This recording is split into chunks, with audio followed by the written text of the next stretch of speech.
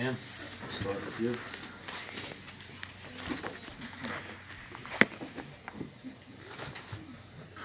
Well, it's God's will that we come together, that we can all be encouraged and build up in our most holy faith. We have a heavenly calling over our life through Jesus, and it's a high and holy calling. And I thought of the words that it says about Jesus in Hebrews chapter 1.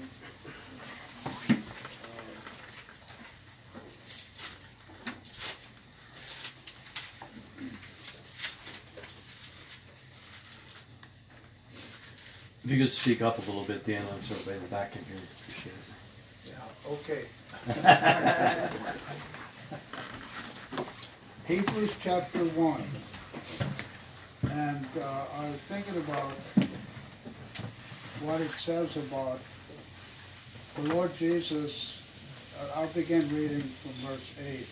But unto the Son he says, Thy throne, O God, is forever and ever a scepter of righteousness.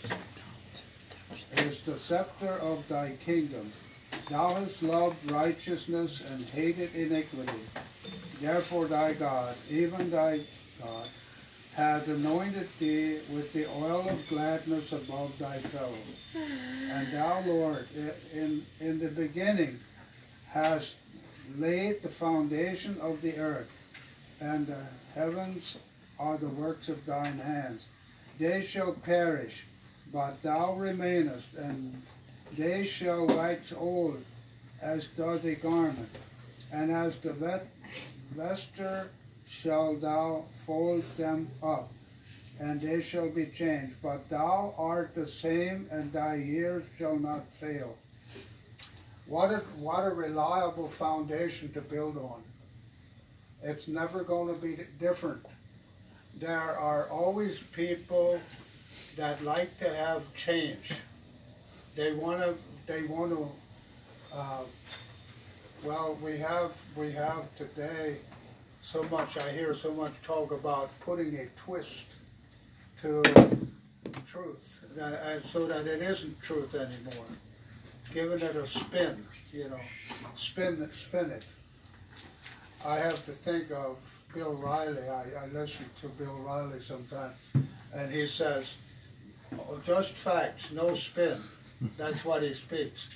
So now that's what we want from God's Word. From one who speaks God's Word, he's supposed to speak as the oracles of God. Not a spin, not making it, giving it a little twist so that it fits the way I want it to say in my humanness. But to be like our Lord Jesus. Love righteousness and hate iniquity.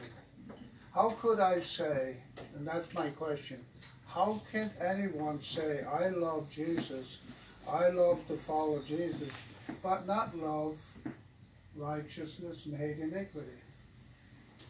In every form it comes. So that's what we're called to, and in Philippians chapter 3, I want to read from that.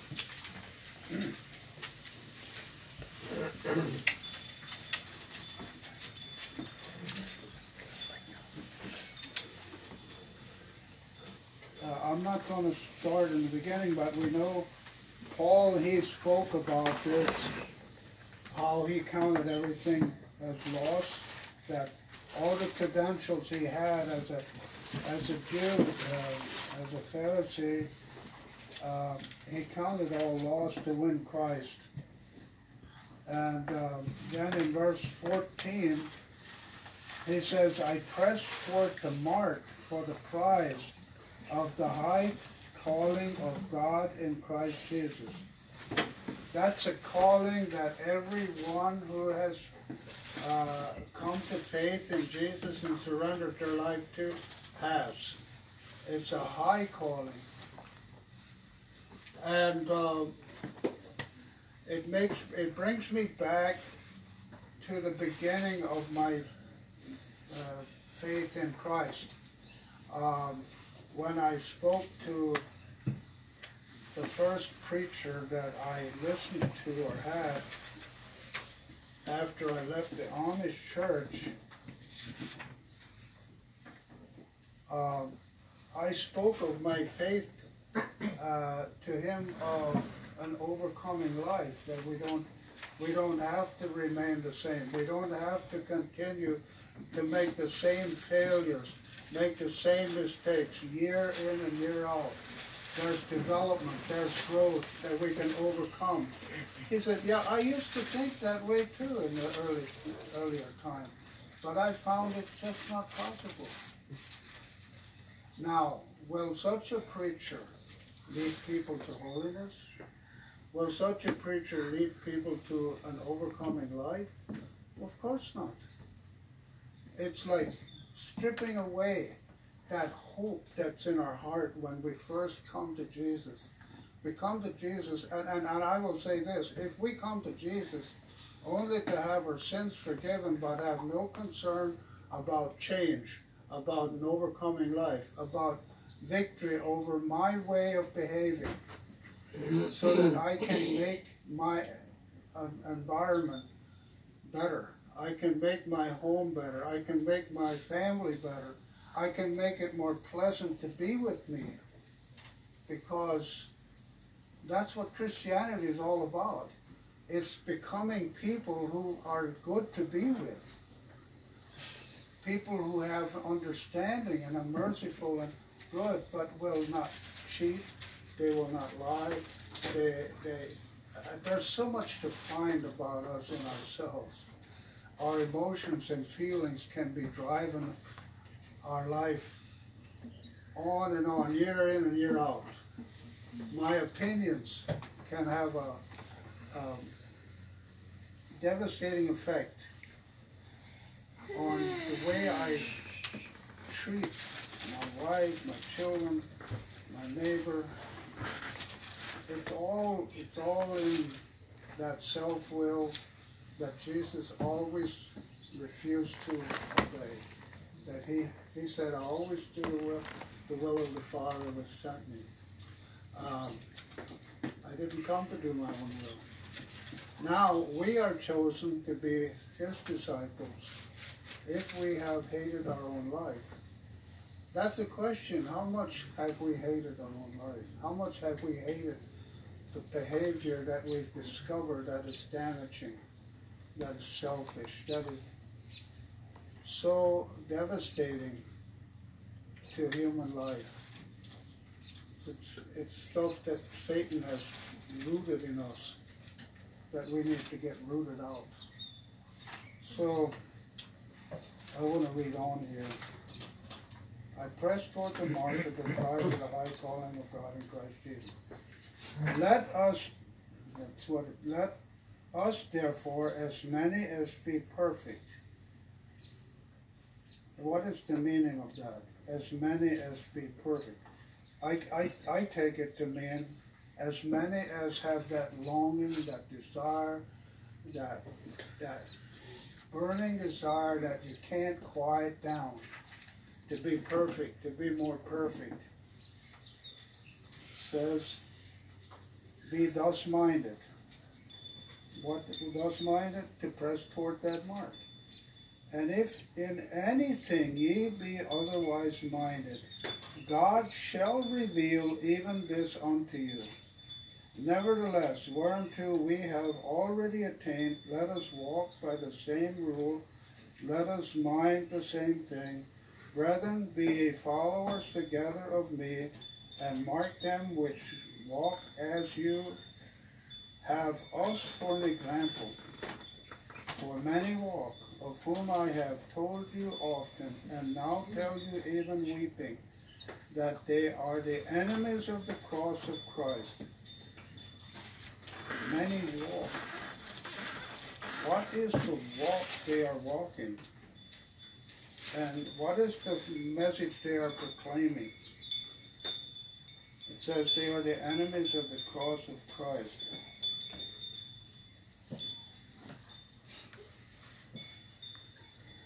Whose end is destruction, whose God is their belly, and whose glory is in their shame, who mind earthly things. And it reminds us that what John says, love not the world, nor the things that are in the world, for all that is in the world is the lust of the flesh, and the lust of the eyes, and the pride of life. That's what my flesh is made up of. That's what all flesh is like. And that's in this time span that God has given me to live on this earth is my time to be able to overcome all that. But I must take it radically serious. I must not just say, well, Jesus forgives sin. So if I fail, I just don't get forgiveness of sin. Well, I'm not arguing with that. But that should not be the way I settle everything in my mind of my opportunity to make it to heaven with Jesus. It's like it has to be so that I hate my sin. And I'm not satisfied with just forgiveness. I want more than that. I want to overcome it. Because that way I can make my wife more happy. I can make my children. I'd be more pleasant to be around. I won't be that difficult person to have to do with. I have to hate that stuff that makes damaging relationships. So let us press on to that. And it says, for our conversation is in heaven, from whence also we look for the Savior, the Lord Jesus Christ, who shall change our vile body, that it may be fashioned like his glorious body, according to the working whereby he is able even to subdue all things unto himself. I praise God for such a great deliverance. But we must not be double-minded. James speaks about double-mindedness. We must not be double-minded. We must have a single heart for this life that comes from heaven. We must give ourselves wholeheartedly for that. This life is short. There's chaos in this country right now. It's terrible what's going on. And people need an anchor. They need a foundation to live their life on, and to give their life a good foundation, which is Jesus Christ. And it says in Corinthians chapter 3, I think it is 1 Corinthians, no foundation, no other foundation can any man lay than that is laid, which is Jesus Christ. That's the foundation upon which we build. And if we build on that foundation, gold, silver, precious stone, wood, hay, and stubble, it shall be revealed what it is by fire. So let us press on and give ourselves wholeheartedly so that we can be useful in God's kingdom. So we're not just like many people like to go to church and listen to the great preacher, but all they are is bench warmers. And they talk about the good message that they heard, but it doesn't do anything to change their life. And that's not what we're called to. May God bless all of us with a zeal for God. Jesus said, he that overcomes, even as I overcame, shall sit with me in my throne, even as I overcame and sat down with my Father in his throne. That is my goal. I want to be an overcomer like that. Sometimes, it causes you to weep over what you still see. And Satan wants to take that and jam it down your throat and say, you ain't going to make it. You might as well settle for the way you are. No, we don't have to, because Jesus made promises. Jesus made promises, and those promises are true, and Jesus does not change. His word is forever settled in heaven. He's not going to change his message because people just can't make it. Is he? Is he going to redo things to make room? His message is the same today as it was back when he first said it. Will God give us grace to make our calling and election sure. Amen.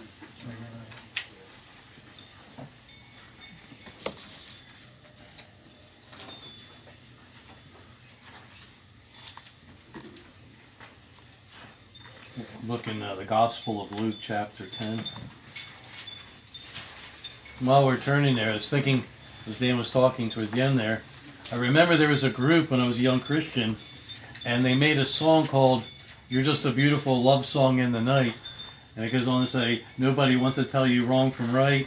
He's talking about how they were this musical group. They were singing these contemporary gospel songs, and people would tell them how, and they would pat them on the back and tell them how great what they were singing was and everything. And he says, and they would just go and do exactly what they wanted. They wouldn't, in other words, they were just a beautiful song and that was it. They weren't really getting the message of the song. And it's kind of like what you were saying, you know, we can hear a great sermon and a great preacher on the radio and the church and wherever, you know, somebody can lift you up with a good word and everything. But if you don't take heed to it, then it's just like a beautiful love song in the night, you know. So we're in the Gospel of Luke, chapter 10. And I share this message every summer, I guess it is, because this is a message that I first heard from a friend of mine, a Christian brother who was one of the pastors up at a church in Quakertown, and he wrote a tract called "One Thing Is Needful," and it's from this passage here. And so I'd like to read it, and then we'll. And the points that he made had a very strong impact in my life, and I think in the impact of other people's lives too. So, one of the points that he made from it. So, verse 38, Luke 10:38. Now it happened as they went, and he entered a certain village. A certain woman named Martha welcomed him into her house, and she had a sister called Mary, who also sat at Jesus' feet and heard his word. But Martha was distracted with much serving. And she approached him and said, "Lord, don't you care that my sister has left me alone to serve alone? Therefore, tell her to help me." And Jesus answered and said to her, "Martha, Martha, you are worried and troubled about many things, but one thing is needful. And Mary has chosen that good part, which will not be taken away from her." Now, if you meditate on this passage for a while, it says a lot more than meets the eye on first glance. You get the picture here. This is the two sisters of Lazarus in the town of Bethany. And Martha welcomes Jesus into the house. And there's his sister, Mary. And Jesus is speaking, and Martha's running around, preparing a feast or whatever, and it says that she's distracted with much serving. But there's Mary sitting at Jesus' feet, listening to what Jesus is speaking. And so Martha, she gets annoyed at her sister, to the point where she goes to Jesus and says, "Look at my sister. She's just sitting here. Tell her to come and help me," you know. And I guess that what's kind of you think is happening here is that Martha thinks that Jesus is going to rebuke Mary.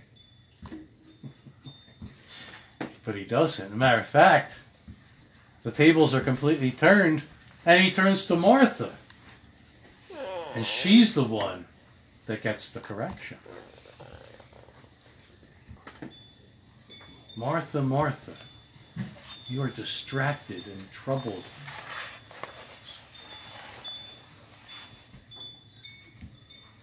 You're anxious and troubled about many things.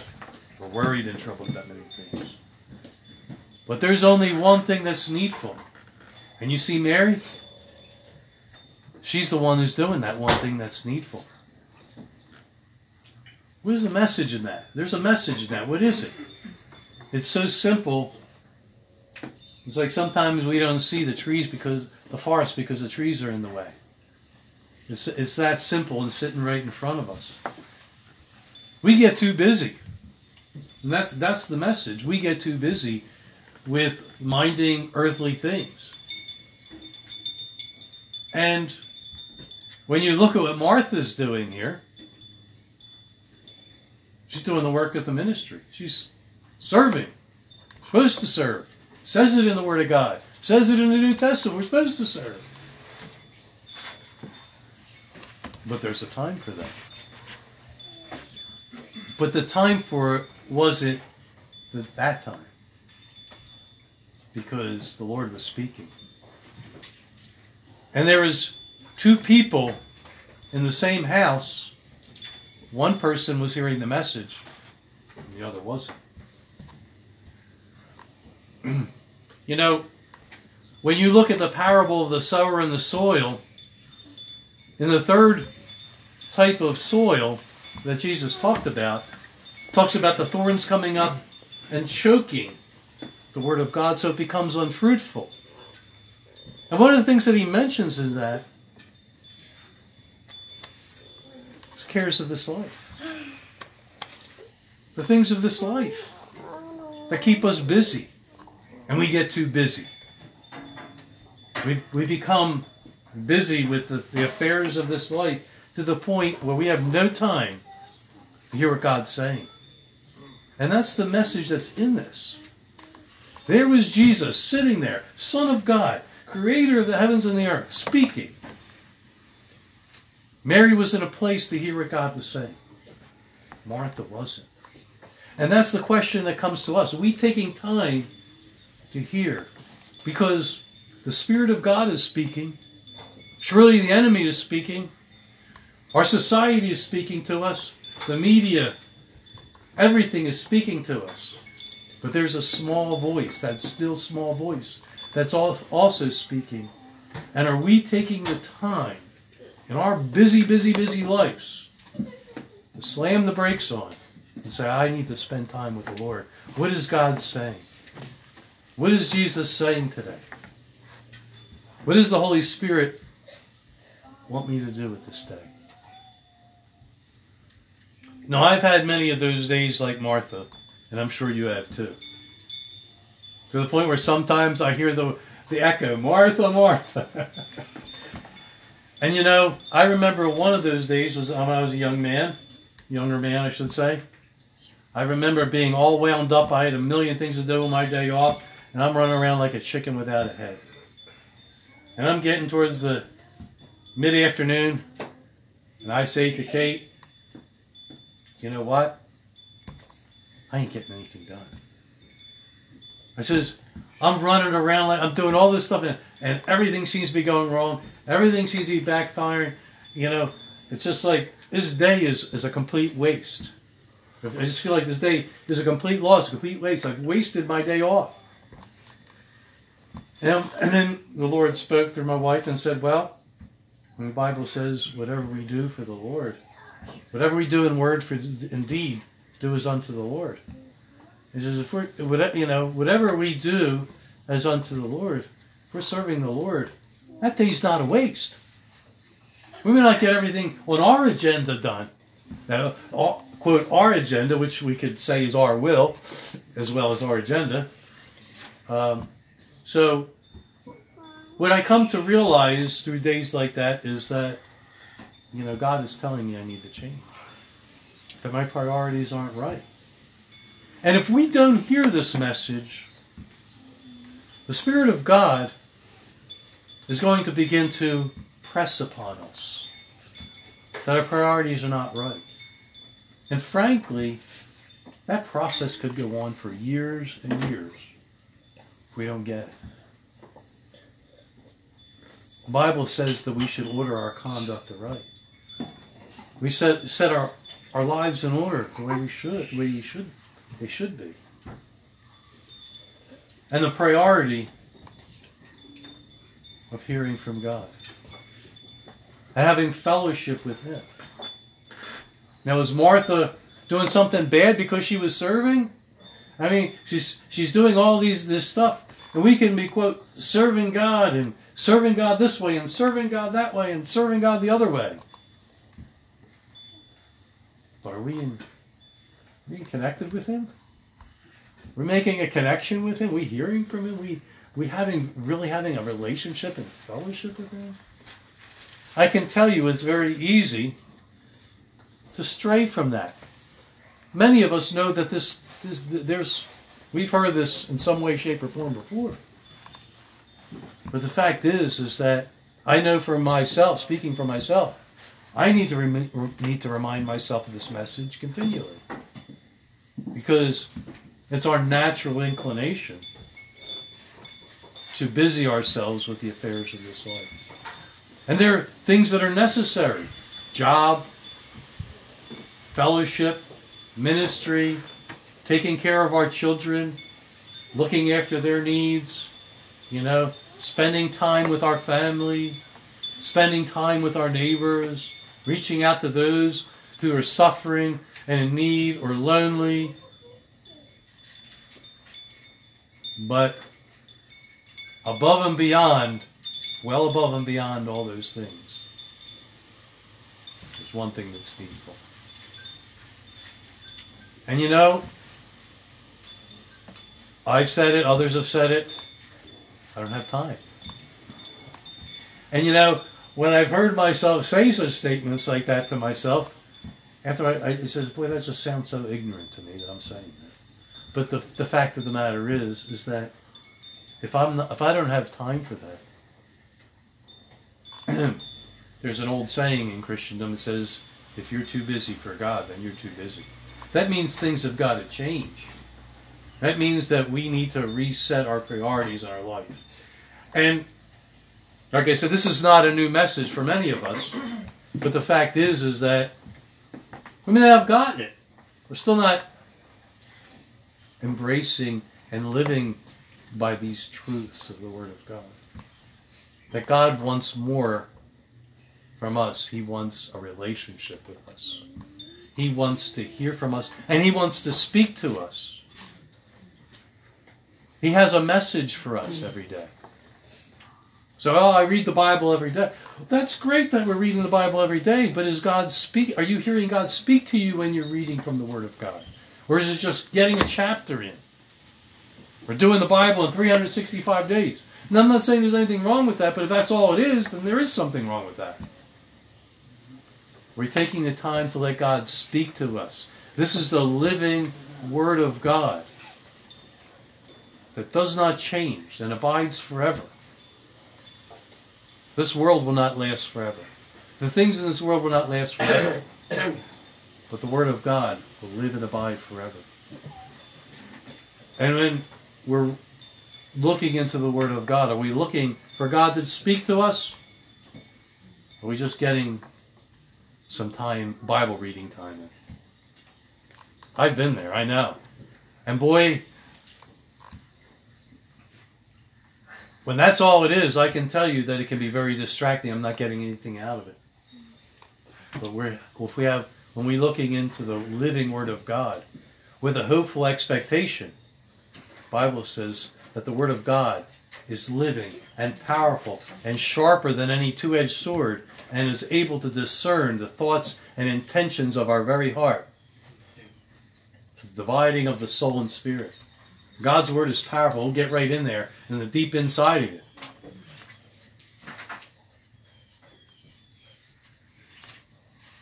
Do we want that? Do we want to have God speak to us in a way that we can hear it? It's because you say, well, I'm not hearing from God. It's not because God isn't speaking. Look in the book of Proverbs. His wisdom is crying out in the streets. That God is speaking through the things He created and through nature. God is speaking everywhere and every day. But are we in a position? That's the real question. Are we in a real position to hear God speaking? And if we're not, then we have to change. The Spirit of God is saying, not me, the Spirit of God is saying that we have to change. Our lives need to change. And until we do, we're going to be on that merry-go-round and hearing that same message, God speaking over and over again, and maybe we're not even hearing it.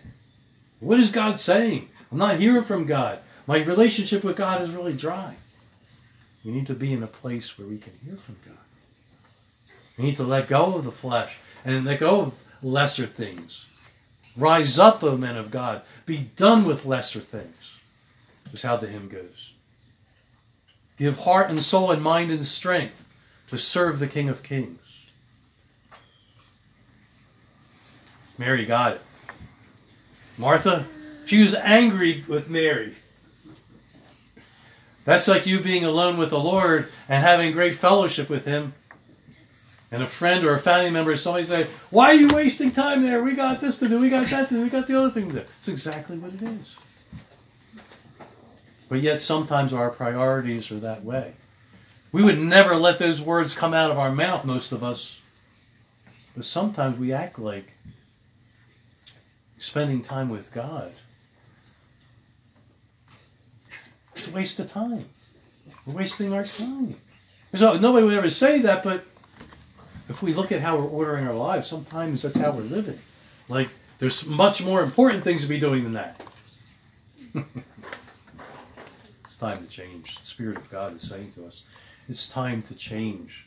It's time to be like Mary. Jesus is speaking. Get ourselves in a place, sitting there, right there underneath His feet.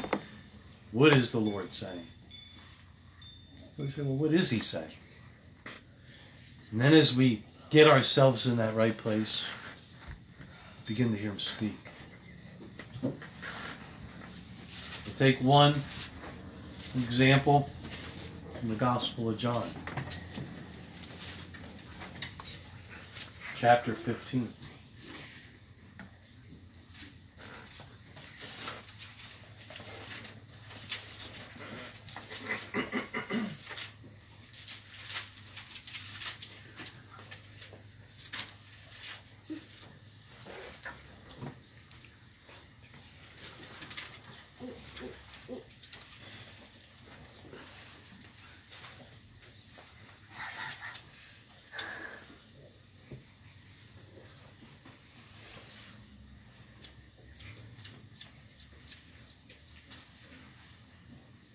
John 15, beginning in verse 4. Abide in me. The word abide means to remain or stay. Abide in me, and I in you. As the branch cannot bear fruit of itself unless it abides in the vine, neither can you unless you abide in me. I am the vine, you are the branches. He who abides in me, and I in him, bears much fruit. For without me, you can do nothing.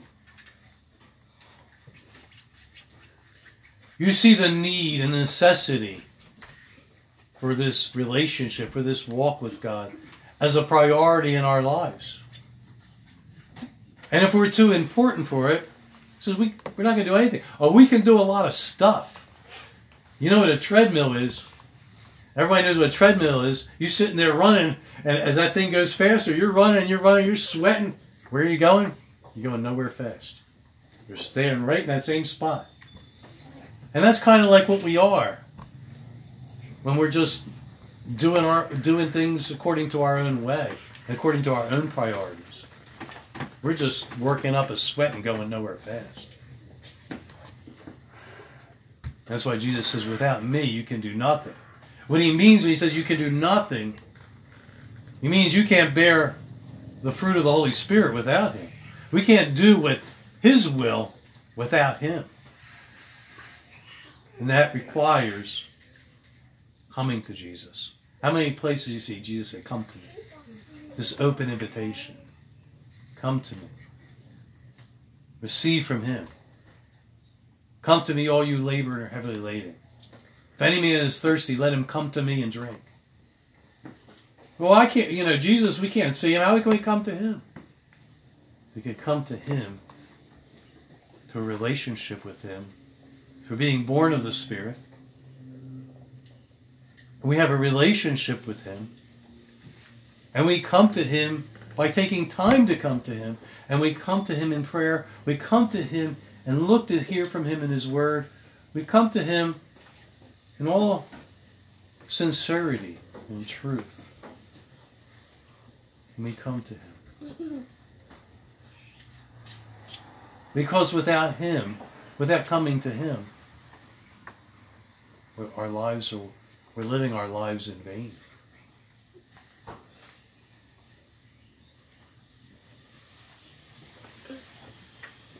But he says,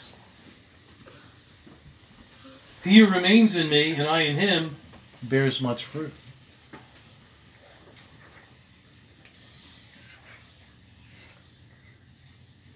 In verse 7, if you remain or abide in me and my words remain in you, you will ask what you desire and shall be done for you. You see, as we draw close to God in this relationship, everything changes. Our prayer life changes. Our prayers begin to become answered. Things happen. And he says, in verse 8, by this my Father is glorified, that you bear much fruit. So will you be my disciples. He said, well, bearing fruit. What does he mean by bearing fruit? A vine bears fruit.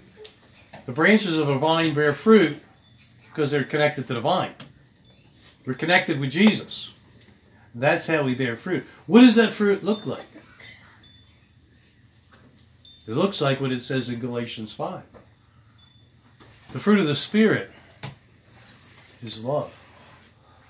It's joy. It's peace. Not just peace with others, peace in the soul. Colossians says, let the peace of God rule your hearts. The peace of God that passes all understanding. It's the fruit of the Spirit. Not the fruit of nature. It's fruit of the Spirit. Not natural. Love, joy, peace, gentleness, kindness, goodness, self-control. There's a whole list there. I don't know if I got them all or not. But the fact is, these are the things that come from the heart. There needs to be a change, a conversion of the heart. And as we abide in Christ, this is what happens. We bear the fruit of the Spirit. But are we in a place to hear that? We can be conditioned to think spiritual means knowing all the doctrines of the Bible, having correct doctrine, which is good to have that. It's encouraged in the Bible. And having the gifts of the Spirit, strong, powerful gifts of the Spirit, anointing of the Spirit. And we hear churches that it's all that they're about is finding the gifts and the anointing of the Holy Spirit. Nothing wrong with that. It's in the Word of God. But the gifts of the Holy Spirit are not fruit of the Spirit. There's a big difference. And that's why it says in Corinthians, in the love chapter, it says, though we have all knowledge, though we have all these gifts, though we have all this stuff and have not love.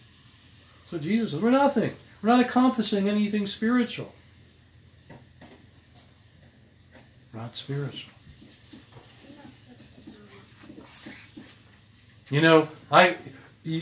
Anybody can preach, to people that are lost and all these other, and preaching to people and preaching sermons and getting on TV and preaching like an evangelist and everything else. But if they don't bear the fruit of the Spirit, can't do anything.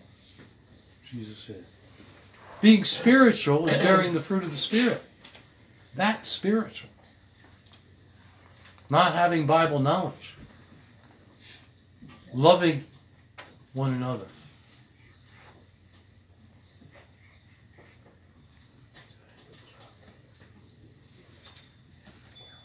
Let's continue in verse 9. As the Father loved me, I have also loved you. Remain in my love. If you keep my commandments, you will remain in my love, just as I had kept my Father's commandments and remained in his love. These things I have spoken to you, that my joy may remain in you, and that your joy may be full. This is my commandment, that you love one another as I have loved you. Greater love has no one than this, than to lay down one's life for his friends. Jesus qualifies right here in this spot what he's talking about when he says love one another. You see what I did, Jesus said? He said, love one another as I have loved you. How did I love you? I gave my life for you. Lay down your lives for each other. Put others before yourself. Painful, sacrificial, put yourself on the cross kind of love. He says, if you hear this message, he says, that your joy, my joy will remain in you, and your joy will be full. I remember one time feeling very joyless, and I came across this, and God woke me up. This is the why you're so miserable. You feel so sour like a dill pickle. He says, because you're not loving others the way I love. You're not laying down your lives. Your love only goes so far and no more. Thus far and no more. There's kind of a line drawn that you're not going past. And that's not the love that Jesus is talking about here. Love one another as I have loved you. And this is the kind of thing that if we're listening, that we'll hear. If we're in a place to hear this, that we can embrace and make changes in our lives. So that when you hear the words of Jesus in the Sermon on the Mount, love your enemies. Do good to those who have done evil to you. Bless those who curse you. And those who use you and speak evil of you. Rejoice and jump for joy.